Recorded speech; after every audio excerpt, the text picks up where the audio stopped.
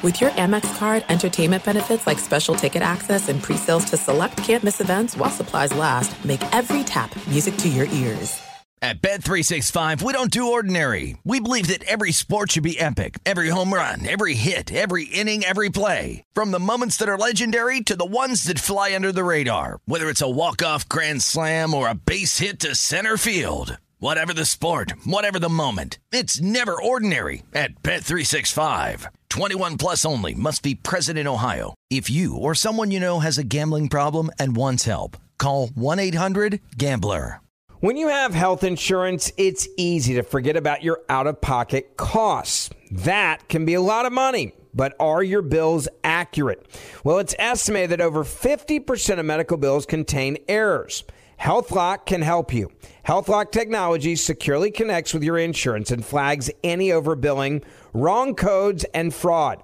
You can even have HealthLock work on your behalf to get money back from select past bills. To date, HealthLock has helped its members save over $130 million. So to save, visit healthlock.com today. That's healthlock.com today.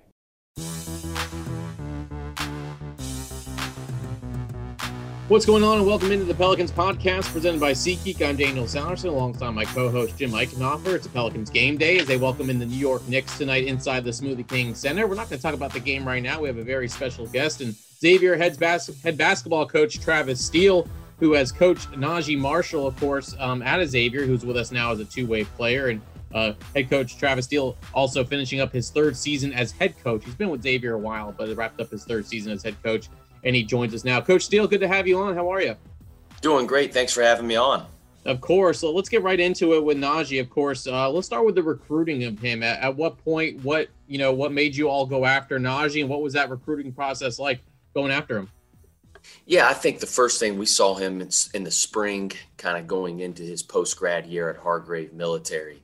He played for DC Premier on the Under Armour circuit, and one of the first things you notice about Naji is just, man, how tough he is, right? How competitive he is and versatile. You saw the 6'6" guy playing like a point guard. And it was like, man, he could handle the ball, pass the ball, could defend multiple positions, just had a motor to him, man. So he really stuck out like a sore thumb when we evaluated him. And we made sure that he was going to be a priority for us. Before I get to Jim, due to COVID protocols, we haven't been able to get to know Naji besides maybe a walk-off interview after one of our wins. What was his personality like when you recruited him, and was that stayed the same throughout his entire college career? He was quiet at first, very, very reserved, and then he really opened up. As he got here to Xavier, I thought the small environment that we have here at Xavier really helped him just engaging with different people, right, on a small campus. And it really kind of helped his personality continue to blossom and kind of show through, man, because he is a great, great young man, high character. He's got a great personality. He's really funny. You don't really know that until you get to know him really well, but he's a really funny person. Yeah, we were laughing the other day. I don't know if you saw this, but he was given the game ball by his teammates after the win in Cleveland, which was pretty cool. And he was actually holding it kind of below the screen on the Zoom.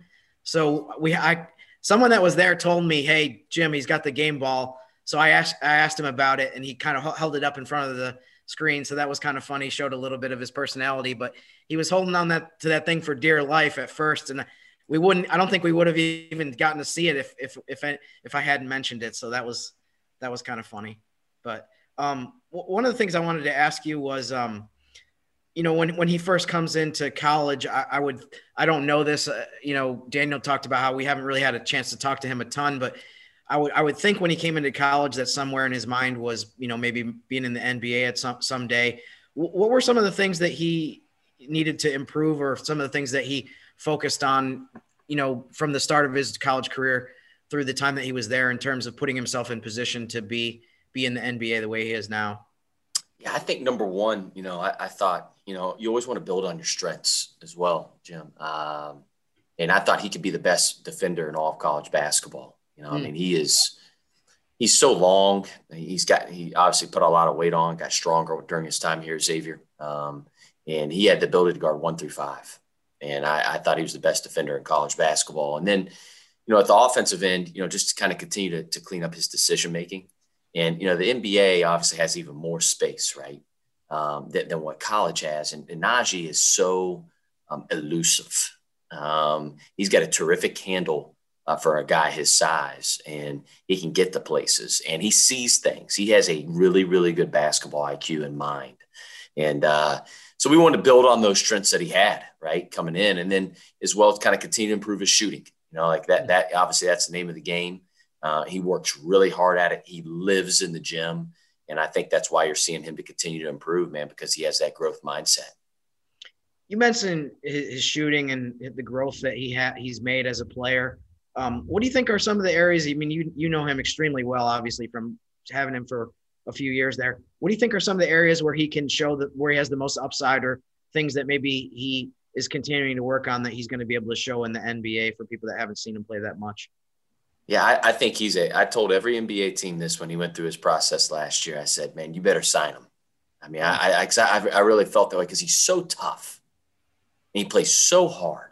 He is going to find a way on the floor, and he's going to ultimately help you win games. What he does wins.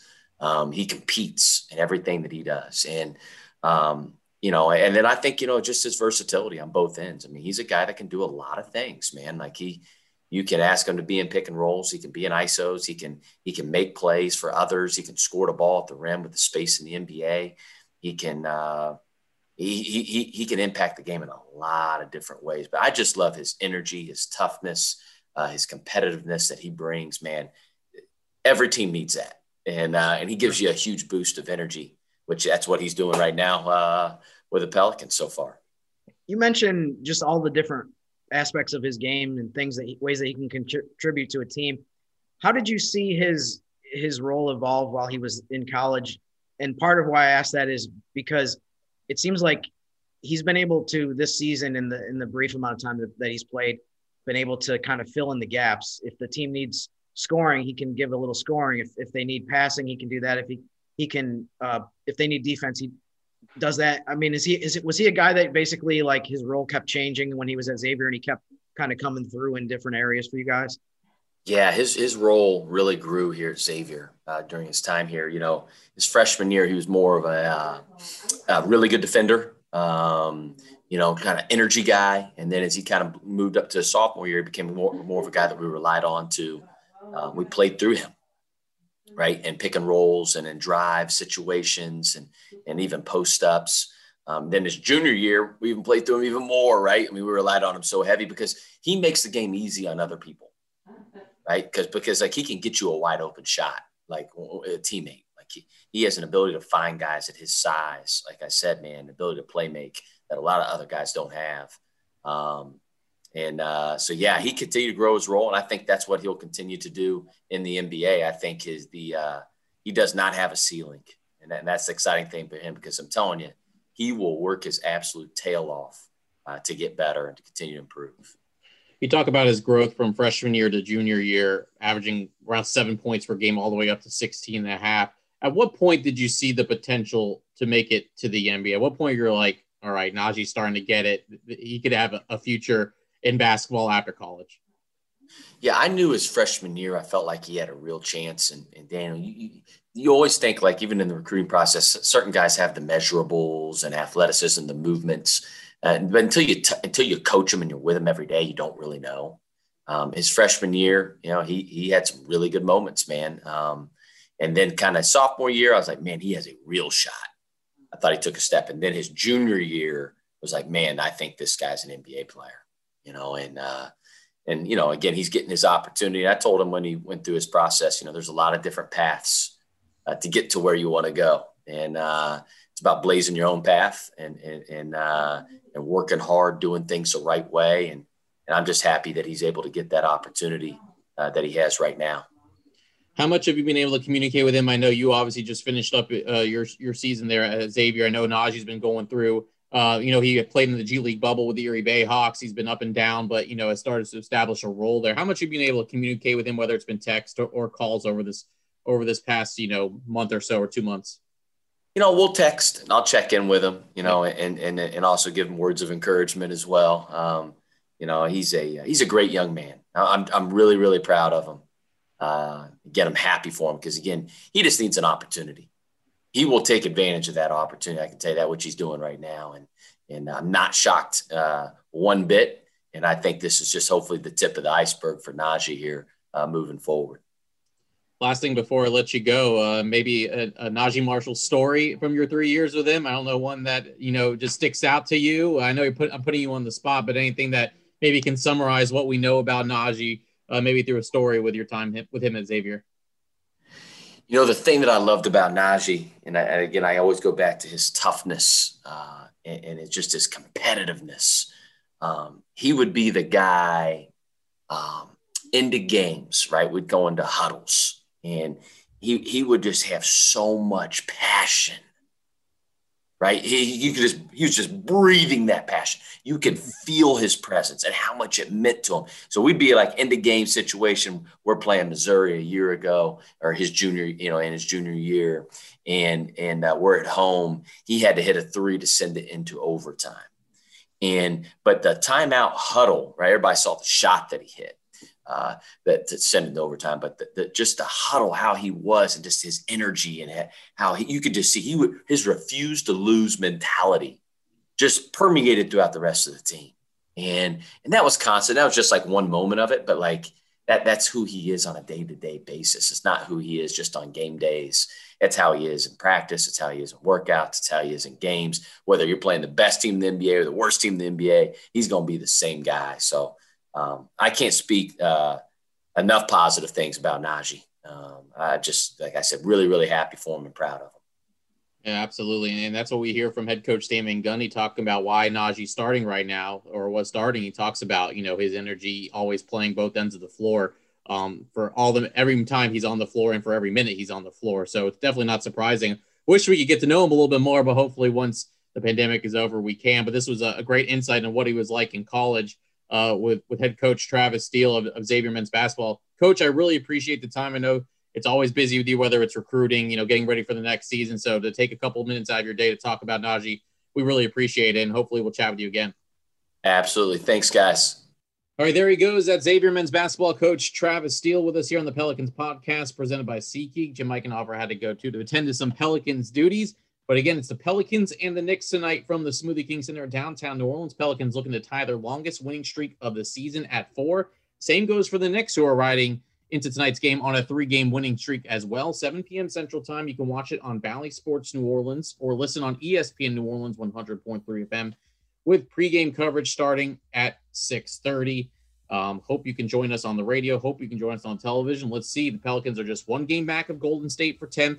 2 games back of San Antonio for 9th, and 3 games back of Memphis for 8th. All 3 teams in action tonight.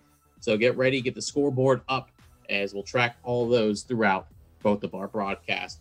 We'll have another podcast for you on Friday. Hopefully have a roundtable discussion with some of the local writers here as hopefully we're talking about a 4-game winning streak as the Pelicans will head on the road for 2 games starting on Friday night against the Washington Wizards, and we'll meet up again on Sunday afternoon with this same New York Knicks ball club. Until Friday, for Jim Eichenhofer, for Xavier men's head coach Travis Steele, I'm Daniel Sallerson. Thanks for listening to the Pelicans podcast presented by SeatGeek.